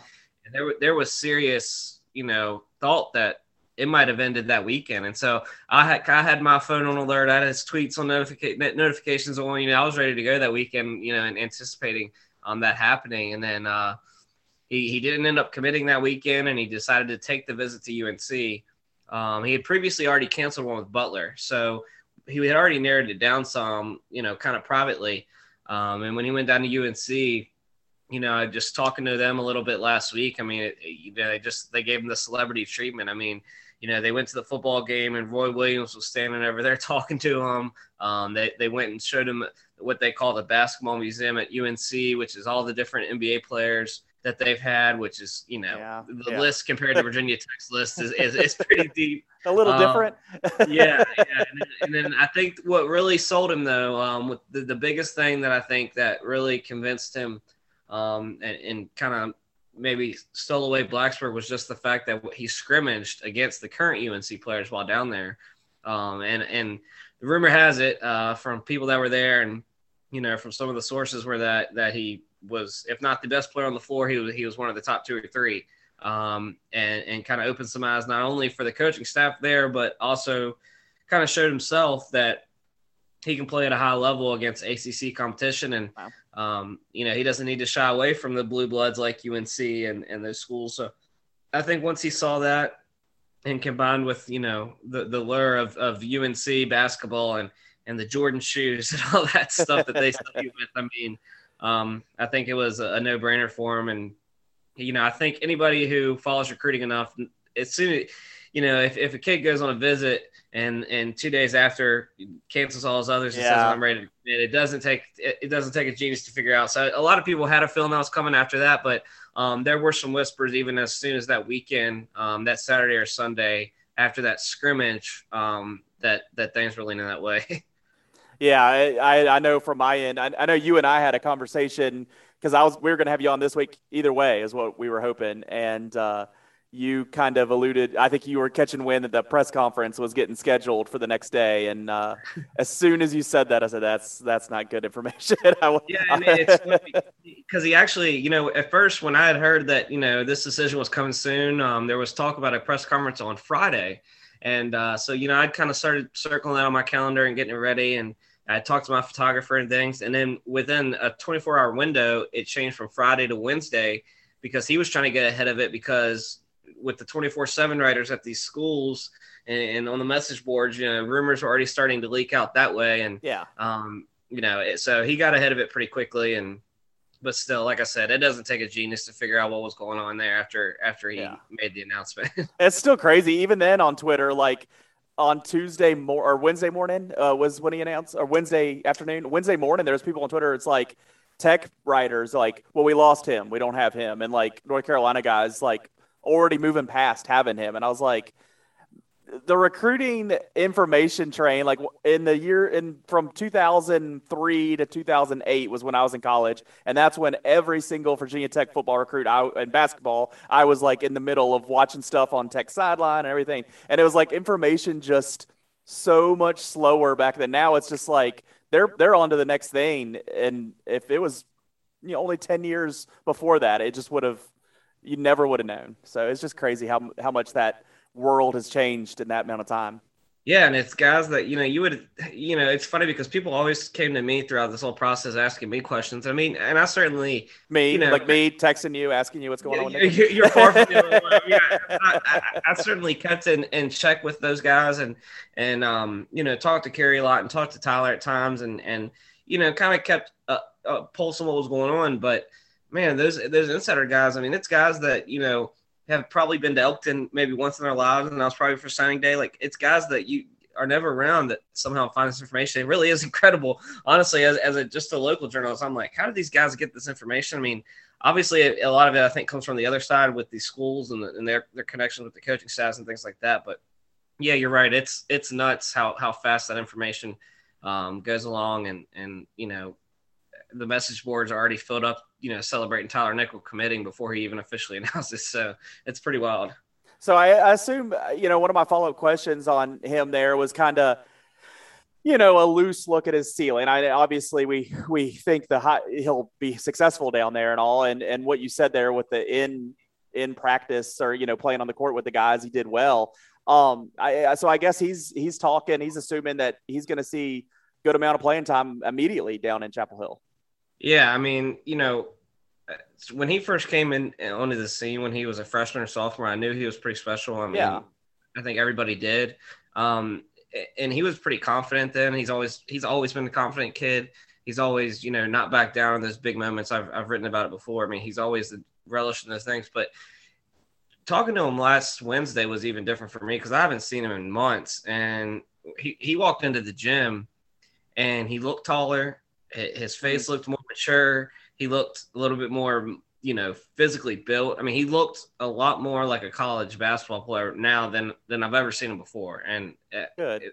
He's always had the size. He's always had all those things. But I mean, when I looked at him, I mean, he looked like a guy that I could see stepping on a court and playing against, Division I teams. And, even talking to him afterwards, I mean, like I said, he's always been confident, but it's almost like he's taken on this role of I'm just going to prove everyone wrong. I mean, that's kind of the impression I got. I mean, he was very, it wasn't, oh, maybe I could go in and contribute. It's, I know I could go down there and play. And it's, I'm sure some people that might not like that, they might think that's cocky or whatever, but it seems to be working for him. Obviously, it worked for him, like I said, in that scrimmage on there when he's playing, and it's obviously worked for him on the AU circuit against high-level competition. So he had just in a little bit of conversation I had about next year, he seemed very, very confident that he's going to be able to go down there and pretty much be able to contribute almost immediately. Yeah, I mean, I wanted him to be a Hokie, but I'm happy for this kid. I'm happy someone from our area that we've got to cover. You've got to cover him firsthand so much, but even, Joe and I get to call some games on 1240 and get to see him play. I'm excited that we're seeing someone play at that level. And I was, putting Virginia Tech at that same level, but whether I like it or not, the blue blood of North Carolina, it does mean something. And when you have a museum with Michael Jordan and Stackhouse and Vince Carter, and I mean, so many names I'm not even talking about that I should be saying, it is, I realize the difference. So it's awesome that someone from Elkton, right up the road from Augusta County here, is just going to be a part of that. It's amazing. Yeah, it was honestly, obviously, I'm a Hokie as well. Yeah. And, you should have done better. You should have put that on him more. You should have. Yeah, I tried to stay out of it as much as I could. But even for me, watching him put on that UNC hat was even like, wow, this is actually, it's kind of bizarre. Like, you just don't see that happen often around here, if ever. I mean, it's especially in Rockingham County and Harrisburg for those schools. Kerry Key said before he announced, he gave a little speech. He listed off 5 guys. And so, yeah, it's something that, I think Tyler's accomplishments have kind of been overlooked in a way. I mean, I think part of the problem with nowadays society is you always want to compare to the past, and everybody always wants to say, well, he's not Ralph Sampson, or he's not Pee Wee Barber. He's not, we don't know what he's going to be yet. And I don't think people have sat down and actually looked at like his numbers. And, he's if he has a huge year this year, he could potentially be the VHSL's all-time leading scorer and things like that. It's like, guys, what the guy's done is pretty incredible, and you just appreciate it a little more. And I think, watching him put on that UNC blue last Wednesday was just like, wow, man, this dude's pretty legit. So I'm excited to see what's next for him. Yeah, I'll root for him to lose a game or two every year. And I told him that. I'll root for you for every game except for two. That's kind of fair enough. Justin Kier always stood out to me as one of the best. We've seen Darius from down here from Stanton High School, who went on to play Marshall, but Justin Kier always stuck out to me as one of the best that I've covered on radio in this short time. And how smooth he was with the basketball. So I'm glad there's just another person on that list that's going to play D1. And this is the biggest. I mean, this is, no one's gone to this big a school since, the 80s, right? So it's huge. Yeah, absolutely. I mean, I was talking to some people the other day about that. I think the last one I could think of that was closer to Tyler. Tyler went to Georgetown. Tyler Crawford. That's who I was thinking of. I forgot. Georgetown. And I actually played against him I was sitting close to the court with a uniform on while he played. But I actually played against him. Somehow that one escaped me. But I guess there was also the kid from Stanton, Jason, that went to UVA. It's embarrassing that I'm blanking on his name. But he was good, and Pete Gillen never gave him the shot at UVA. And on senior night, he gets in and lights it up, and then they played him in the ACC tournament, and he lit it up. Right, yeah. Jason was his first name. Such a good player, though. But yeah, it's just it's raising the bar for local talent, and next time someone's really great from this area, maybe not even as good as Tyler Nickel is, or any of these guys that we've ripped off. Jason Rogers was the name. It finally hit my brain. Jason Rogers from Stanton. So yeah, it's been since the 80s, but still not that many have gone to play D1. But yeah, it's just raising the bar for the area. Now Tyler Nichols, one of those guys to be compared to, and I bet he's successful. I really do. I don't doubt this kid at all. Mac McClung is who Joe and I got to cover a couple of years on the radio against Stanton teams, and I never thought he would go on to do what he's doing. I mean, he's on the Lakers roster now. It's unbelievable. And I guess the height of this, the body build and everything that Tyler Nichols bringing to the table just makes me believe that he's going to have success at that level a little easier. And I'm not doubting this kid at all. And I shouldn't have doubted Mac because he proved me wrong every chance he could. And so I'm not going to give Tyler Nichols a chance to prove me wrong. I'm cheering for him except those two games, and I bet he does well. Yeah, absolutely. I'm right there with you. And, he's told me since he was a freshman that he wanted to get an MBA, and that's something that with 99.9% of players I cover in this area, I'd say let's temper our expectations. And I've learned with him and the way that he continues to rise every year, I'm not going to rule that out. So we'll see. No, heck no. Yeah. Well, hopefully that's the case. So let's shift in gears to the football field. And I want to talk about, we talk about Shenandoah District all the time down here, and I'll circle back to that basically with just one team, but let's talk Valley District.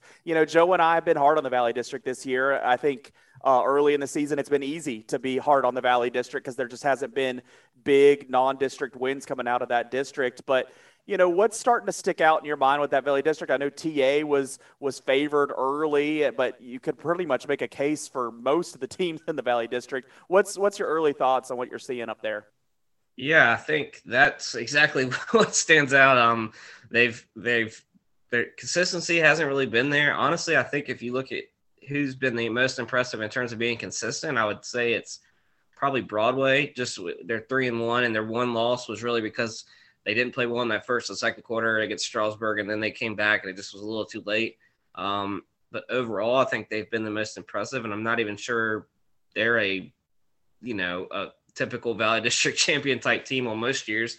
Rockbridge is a good team, but they're a middle of the road. I just don't think there's a good or great team in the Valley District this year. I think it's going to be a league where literally almost anybody can beat anybody on any given night. Even Spotswood, I thought Spotswood was, before the year, I thought Spotswood was below those four pretty significantly. I think Spotswood's actually been a little better than I thought, and they're still not very good compared to their standards. TA has just had way too many penalties, some injury issues as well. Just can't seem to get up for those big games they've struggled in so far. Which tells me that, even against the district competition, they might do well, but I don't think that they're necessarily as dangerous to make a deep run in regionals now. And then at Harrisonburg, they're still kind of the wild card because their schedule has been so bizarre against Class 4 and Class 5 schools, and some really good ones, some really bad ones. And so they've gotten back-to-back wins. But, so again, that there's not really a good feel for anything that's going on. I just don't think it's a great district this year. I don't think there's a great shot that anyone makes too much of noise. Now, granted that I hope that gets turned around. I hope, maybe by the time the playoffs do roll around, somebody gets hot and surprises us. But at this point in the season with where everyone is, I think right now, TA, like we said, TA was the favorite, and TA got blown out by Brookville 50-0, and then lost to Western last week. I think Broadway has inserted them in the discussion a little bit more than I expected. And I think Harrisburg's still there. But yeah, I mean, it's not a very, I think it's going to be a fun league to cover simply because it's going to be wide open, but I'm not sure that past November 6th, I'm not sure anybody's going to be playing too many weeks after that. Shifting to the Bull Run district, there was a lot of preseason talk, because everybody thought it could be anything, but Page County got brought up. People didn't know if East Rock could kind of turn around and be what they had been the years previous. But it looks like, Central Woodstock, Strasburg, maybe even Clark County kind of being the leaders in that district. What are your looks there? Yeah, Central is the team that surprised me. I thought Central would be better this year. They kind of struggled in the spring. Obviously, their season got canceled early because of COVID. And around the first week, maybe after the last scrimmages or so, I started talking to some coaches from around the Bull Run, some guys from Luray, from Page, from East Rock, and even some schools from the Valley that scrimmaged them. And they told me that, Central is the team to beat in that district. And I was kind of like, okay, well, what mate? And they're just like, you just got to watch them on film. Like, they've got guys in the backfield. They've got guys at every position. And sure enough, I saw them play East Rock, and, it was a 21-0 win, which I think a lot of people think, well, they should have blown out East Rock if they're that good. But East Rock is a team which, I can discuss in a minute. They're actually better than expected. But Central just really impressed me with just physically how they looked and just how they took care of business all over the field that night. Obviously, last week they lost to Clark County in a close one. So Clark County certainly has now established itself as probably the favorite in that district. And then Strasburg was a team I think that's also overachieved a bit. They graduated 21 seniors from a team that went to the regional championship last year and failed to draft. I think everybody would assume that they would have taken a step back, but they seem to be rolling here early on. I think those three that you mentioned are certainly the three at the top. And I think, the Central Clark game showed us that those two teams are pretty much a coin flip anytime they play each other. And I think if Strasburg can get themselves in that conversation as well, I mean, I think those three are certainly looking like the favorites. I think if there's one team that I kind of cover, I cover East Rock, Page, and Luray mostly out of that district. I think Luray is the team now that's trying to insert themselves in the conversation. They're a really young team still. I mean, they played mostly sophomores back in the spring. Yeah. Now they've got, juniors with experience, but they're still inexperienced a little bit. So they're 3-0. Last week's win against Page was a good one, but also it wasn't as clean as they probably would have wanted. I think, their coach would tell you that as well. But if they can continue, I think, to get better and if they can just hang with some of those teams, I think they're a team that will kind of look more like those typical Luray teams where they get into the playoffs. And then once you get there, you never know what can happen. Yeah, they usually actually show up better in the playoffs. I know kind of at the beginning of this run of success for Luray, it wasn't necessarily wins in the playoffs, but like looking strong against, top seeds in the playoffs. And then these last couple of years, I think we've seen some wins out of them in the playoffs. So I think for them, it's just getting there because that's a program that has been built on getting there recently. So I agree with the danger of Luray. I wouldn't, if I'm Stuart's draft, I wouldn't want to see Luray early in the playoffs. Now they do face each other here in the regular season, but I agreed with you that that's one of those dangerous teams come November. Well, and Region 2B is going to be interesting this year because I just found out from Eric Phillips last week, and I'm not sure even how public this is yet, but Region 2B is going to 8 teams now again instead of the 6 teams. Oh, wow. Man, they just voted on it last week. Wow.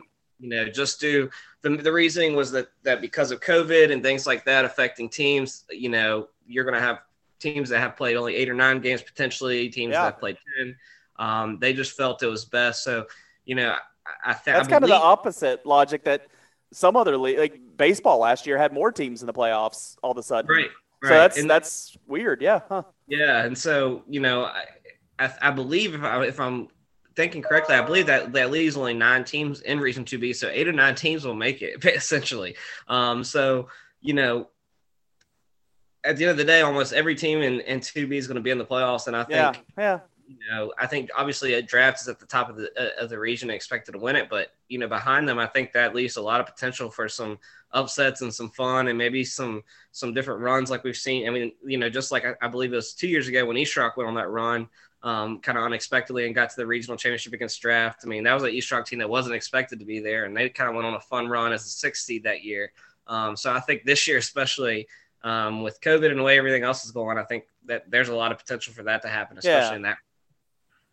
Well, I think I got switched around my brain there, but like I guess in this year where the teams are going to have the different amount of games, I like it. I like that they're going to have the 8 teams. I generally think there's one too many weeks in the playoffs, so I liked in the spring that it was more limited, but I think it actually makes sense. I mistook what you were saying, so yeah, that works for me. I do think it'll be wide open. We think our team down here, Stewart's Draft, is because they've won the region the last couple of years. Of course, they're probably one of the favorites. I don't think you're arguing that. But yeah, I think there's dangerous teams down the list coming from the Bull Run, and I think kind of having that 3-headed monster that we talked about that didn't even include Luray, I think when they all start playing each other and beating up on each other, I think it'll make them better for that and more ready for draft. Yeah, absolutely. I think, like you said, the 3-headed monster, Ed and Luray, you got 4 right there that are going to beat up on each other all year. Yeah. And that's either going to help them or hurt them. But either way, I think those 4 in Stewart's Draft, and Buckingham's always that wild card team. I mean, no one knows. Yeah. You never know what you're going to get with them. So, 1 year I know they had a pretty solid squad. So, who knows what happens with them. But either way, you got 4 or 5 teams there at the top that should make a pretty fun playoff. So the one team from down here is that I wanted to talk about is the team that more last week than this week, everybody in the state seemed to have something to say, is Riverheads. And I know you spent plenty of time covering Riverheads firsthand, and I know you still pay a lot of attention to them up there in Harrisonburg. But, I thought that win against Lord Botetourt at the time was very good, but I did kind of acknowledge, like, if that's as good as 3C as Class 3 has, like, then Riverheads can beat them all. I think the win this week for Appomattox over Lord Botetourt probably does take a little bit of the shine off that win for Riverheads, but I still think it's a huge statement for them to go into Lord Botetourt against all those Division I prospects that they have, and rightfully so. They're good players. Like, we covered that game. I didn't look at those players and think they weren't good. I thought they were good. I just thought as team, Riverheads beat them. I still think that's a huge win for Riverheads. How does that win, how does that opportunity for Riverheads and them taking advantage of it, how does that kind of stack up in your memory of I'm not going to call it a huge upset, but just a standout regular season win, and you can even spread it out amongst sports here in your coverage of local sports here in Stanton, Waynesboro, and now Harrisonburg? For me, for regular season, I think it's, one of the biggest wins I've seen out of them since I've been covering. I mean, I've been covering since 2013. It's one of the biggest regular season wins. I mean, and this isn't a slight at them for not scheduling tough, because I know part of that was out of their hands for a while years ago, and now they've been able to find some more. But just in terms of I haven't seen many Class 3 schools or Class 4, Class 2 even that have been. Yeah, I mean, Riverheads has just never really played an opponent of that caliber in terms of, they're well-respected around the entire state, like you said, a Class 3 contender, not just a Class 3 school. I mean, this isn't just them playing TA in a scrimmage or them facing Spotswood up the road. This is a annual contender at the Class 3 level. A team with Division I players that we know that are going to play at the next level, that physically, like you said, when you look at them, probably looked a little bigger, a little faster. Yeah. Couldn't match. I think, the bottom line with Riverheads is that, a lot of the people who want to say that Riverheads can't beat these schools are mostly guys that are sitting on their couches or sitting up in the bleachers or whatever. When really, if you talk to the coaches around the state, talking to Turner Ashby's Chris Frazier and some of these other guys, I mean, they'll tell you every time just how good Riverheads is and that, they can play at any level. I mean, Chris Frazier told me he's coached for 25, 30 years, and he believes that Riverheads could face anybody in the state and play with them. And that just, speaks to the respect that Robert Castro has earned. And, I said before that game, I said that win or lose, if they play that game close, I think they're going to open some eyes. Yeah. That as that game was going along, I was at East Rockingham that night, and guys in that press box were talking about it. And I left, and people in the stands were talking about it. And even last week, somebody mentioned it to me again. I mean, it's a win that's being talked about. And I think, it's crazy to think that after 5 straight state championships that they have to earn respect. But I think it certainly, earned them some from people out there who, for some reason, were still doubting. Yeah, and that's what's been fun for me. There was a time period. I mean, I went there, so obviously I'm biased. But then there was a time period where I was only seeing Riverheads every week, and then I started watching, best game in the area every week. So I was seeing all of our other local teams, and I think if you have that opportunity to watch a bunch of different teams throughout a season, not just your team and not just Riverheads, it kind of sticks out more of just how different that program's run. You just the reactions from the sidelines, even, I think, is a big telling thing, where you never see some grand celebration on the sideline. You never see everybody's head down. You just see a stable atmosphere then. And then you see that shown on the field. It's just that stable attack.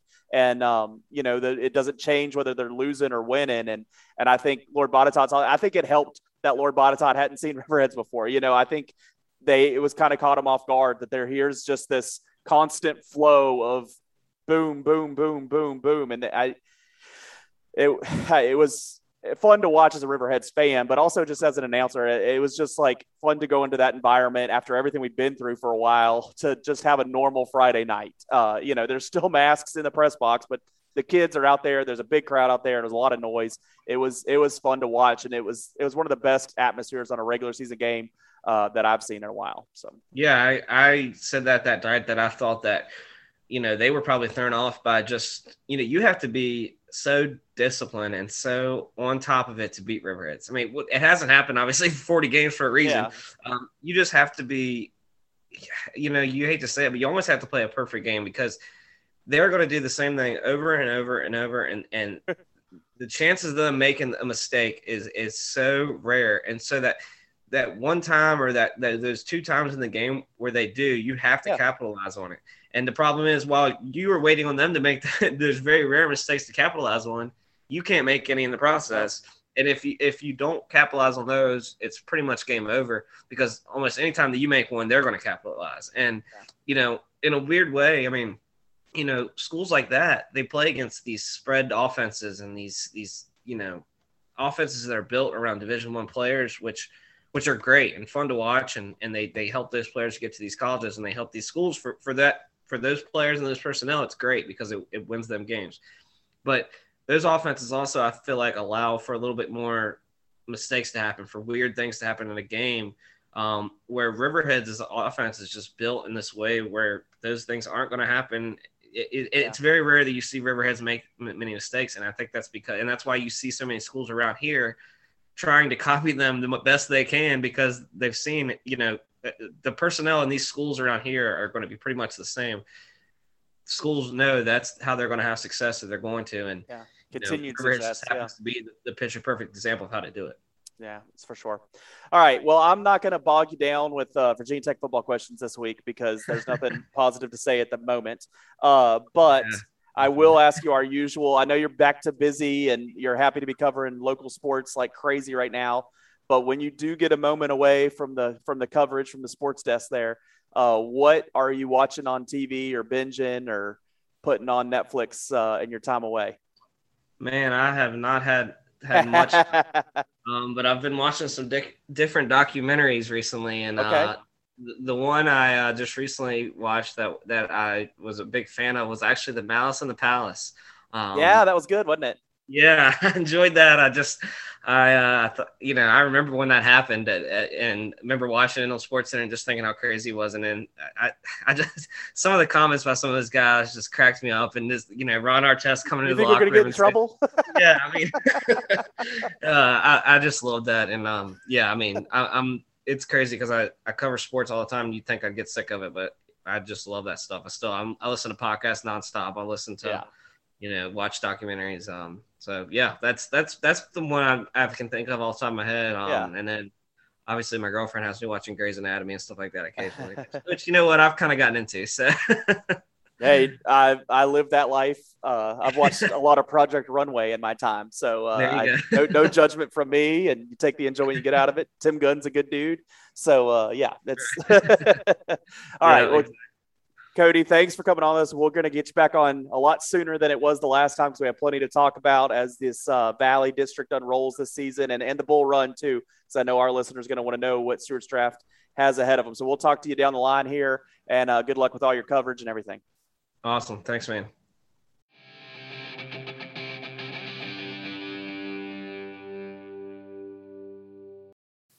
All right, we're back on the D block again. Want to thank Cody Elliott for talking to Leland there.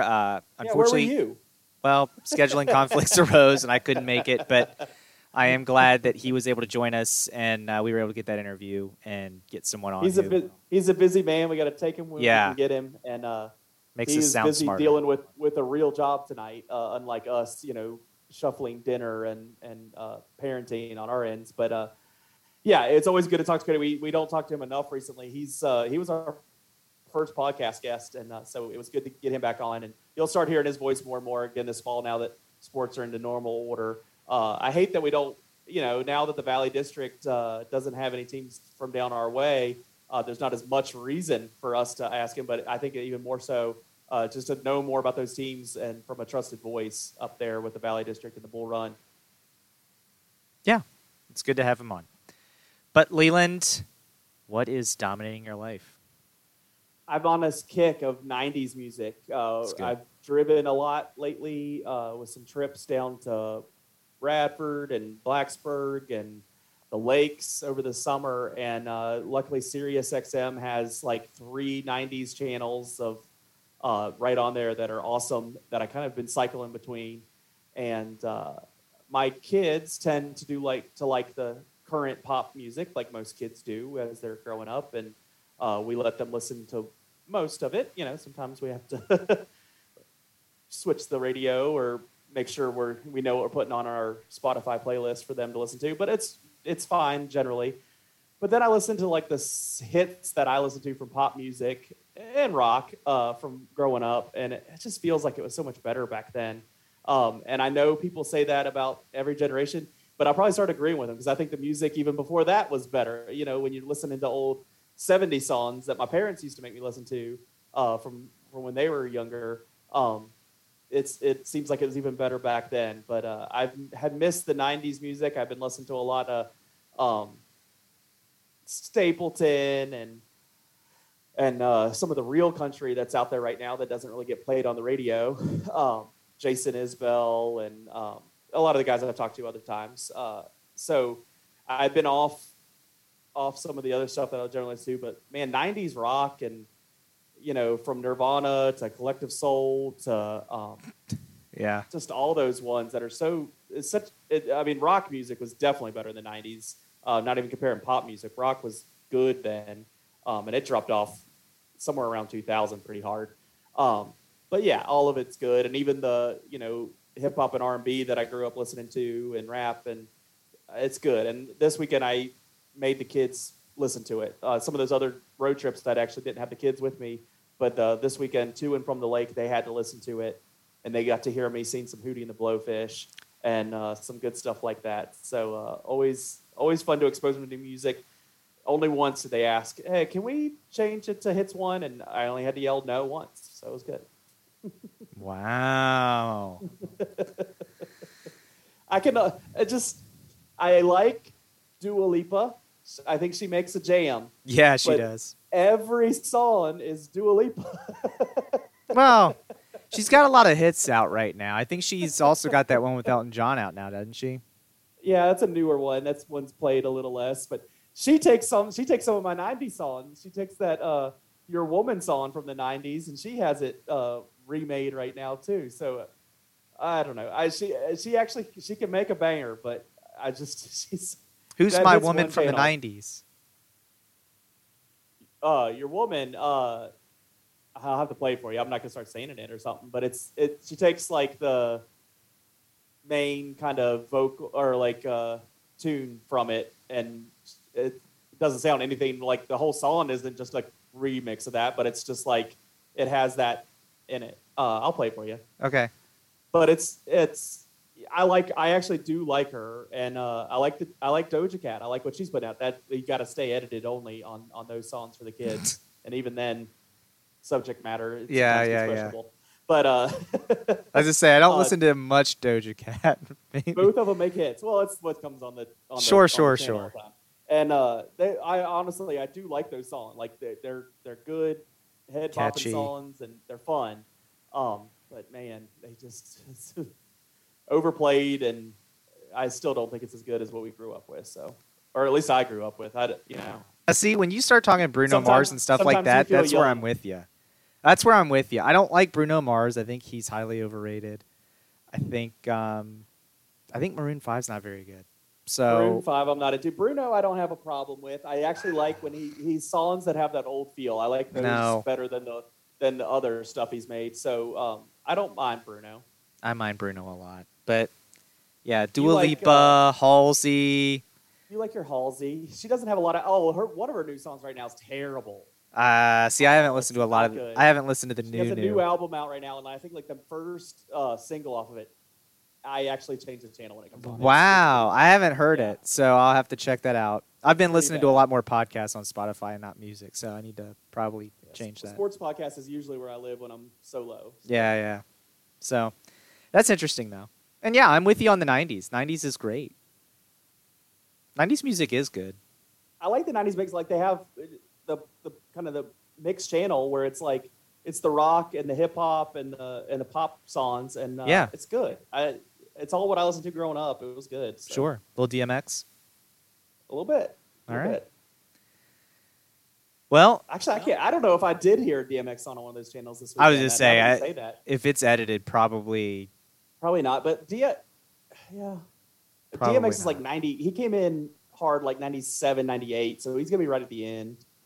That's and I think he's over there on the rap channels more so, and the old Fly channel, which I have saved too. I like that channel. Yeah, that's also possible.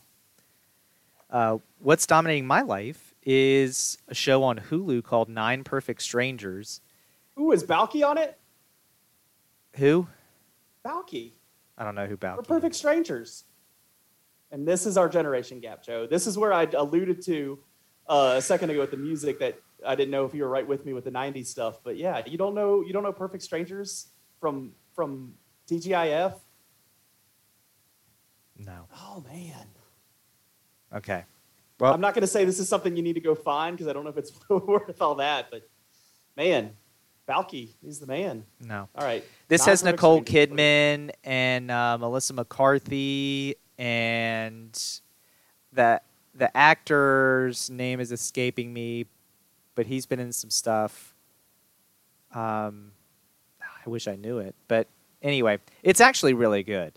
It's about Nicole Kidman plays kind of a spiritual guru who is transforming these people's lives. They all come in, and they all have their own problems that are derailing their lives, and the spiritual guru is going to transform them.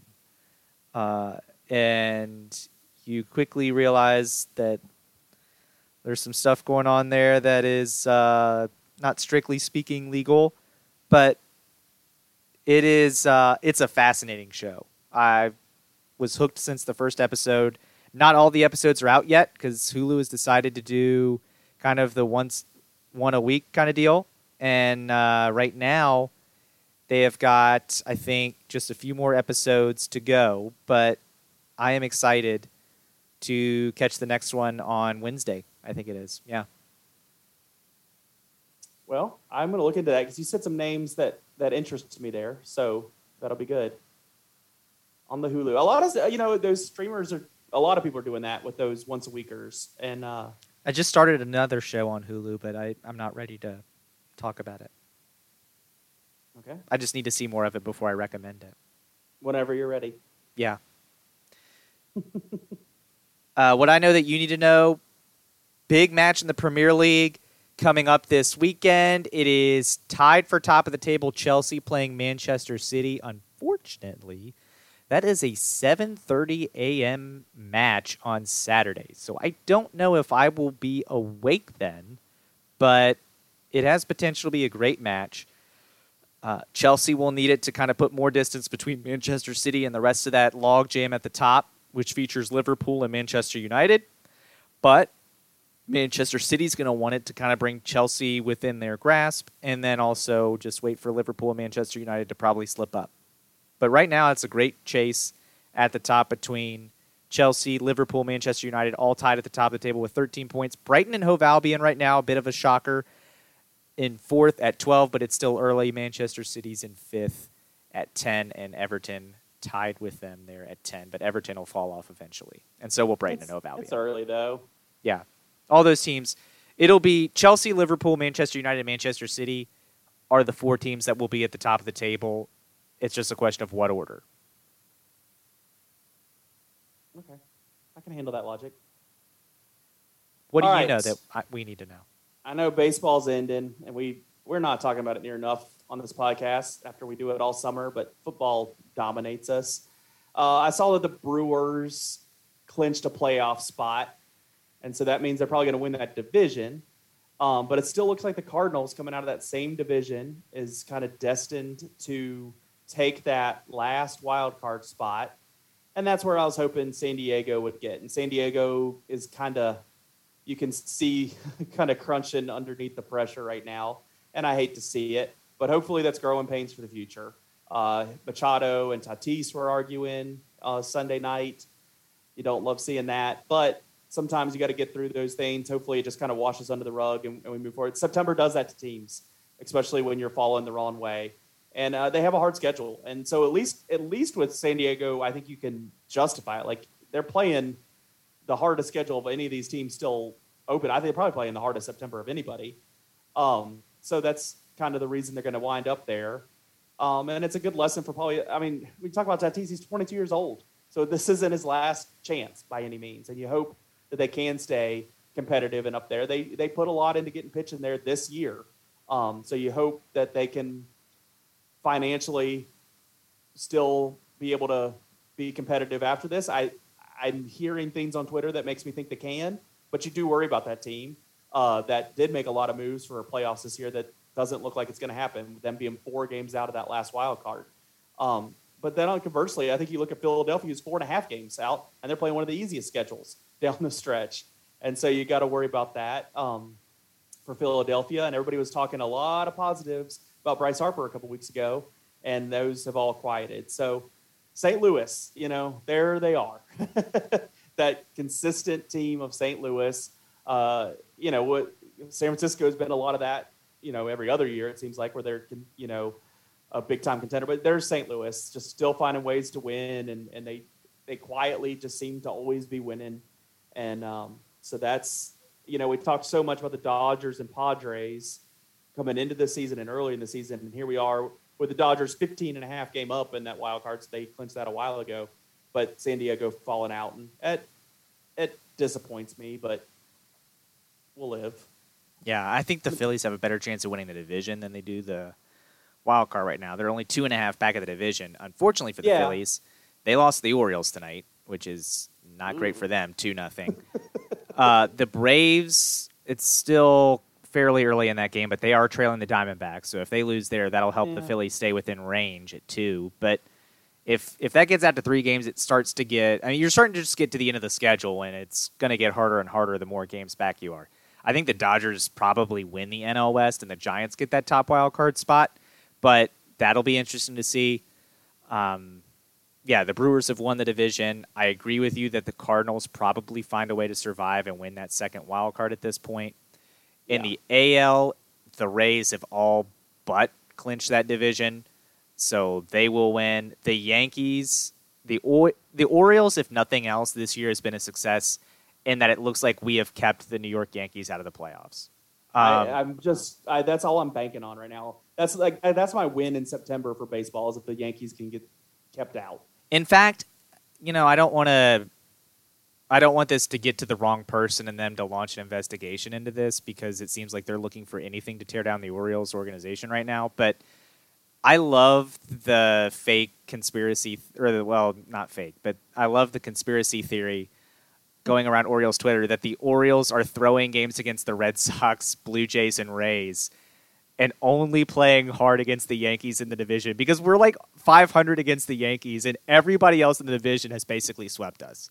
So I love that conspiracy theory going around Orioles Twitter that this is all just a grand scheme to keep the Yankees out of the playoffs. But it would appear the Rays are going to win that division. Boston will win a wild card. The Jays right now are in the second wild card by half a game over the Yankees. The A's are not out of it. The Mariners not going to make it. There was a brief moment in time where it looked like they had a shot. They're dead. But there's still, the Mariners is that team that's been perpetually way back there.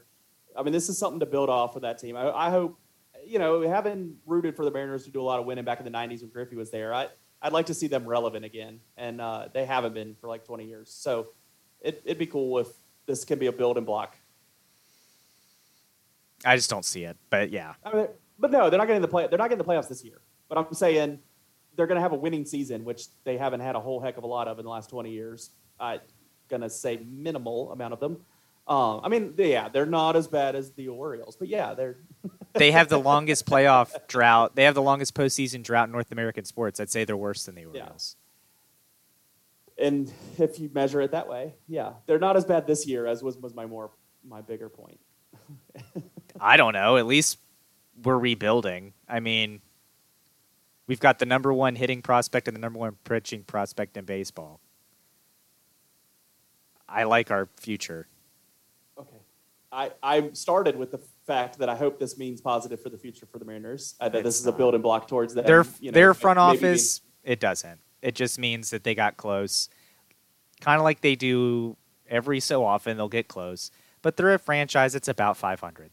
That's what they are. They'll be better than 500 this year. Good for them.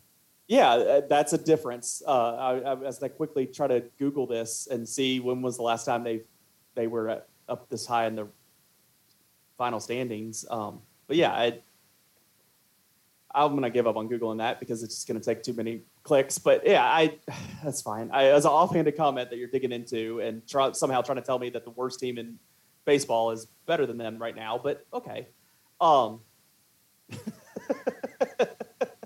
just painted a picture that only an Orioles fan right now could paint. Like, respect. You found positive somewhere to argue that this team that has 80 wins is somehow worse than the Orioles right now. But okay, they had 86 in 2016. They followed that up with a 78 win. They had 89 wins in 2018. They followed that up with a 68 win season. They have 80 right now, and your team has 48. So I think if you think the Mariners are built in a way to continue winning, I would like to be where the Mariners are more than the Orioles are right now. But hey, maybe they're going to follow it up with a 40-win season. Hey, it's possible. I wouldn't want to be the Mariners. If you're asking me would I rather be the Orioles or the Mariners, I'd rather be the Orioles. I have a GM who's won a world championship. I'd rather be the Orioles. That's fine. If you want to word it a certain way and as a franchise over periods of time. Right now, they're a better baseball team than the Mariners, or than the Orioles. I don't know. That's fine. One of us was no hit when we played. It wasn't the Orioles. So I think the separation of 32 wins is just weighing in my mind a little much. I'm sorry. That's fine. They don't have to play the division we do. They get to play the Texas Rangers a whole bunch. That's fine. And the Angels, who suck. That's fine. I wish we got to play them. I'll listen to that if they're within 20 games. I wish we got to play them as often 32. as they do. And they had to play the teams we do.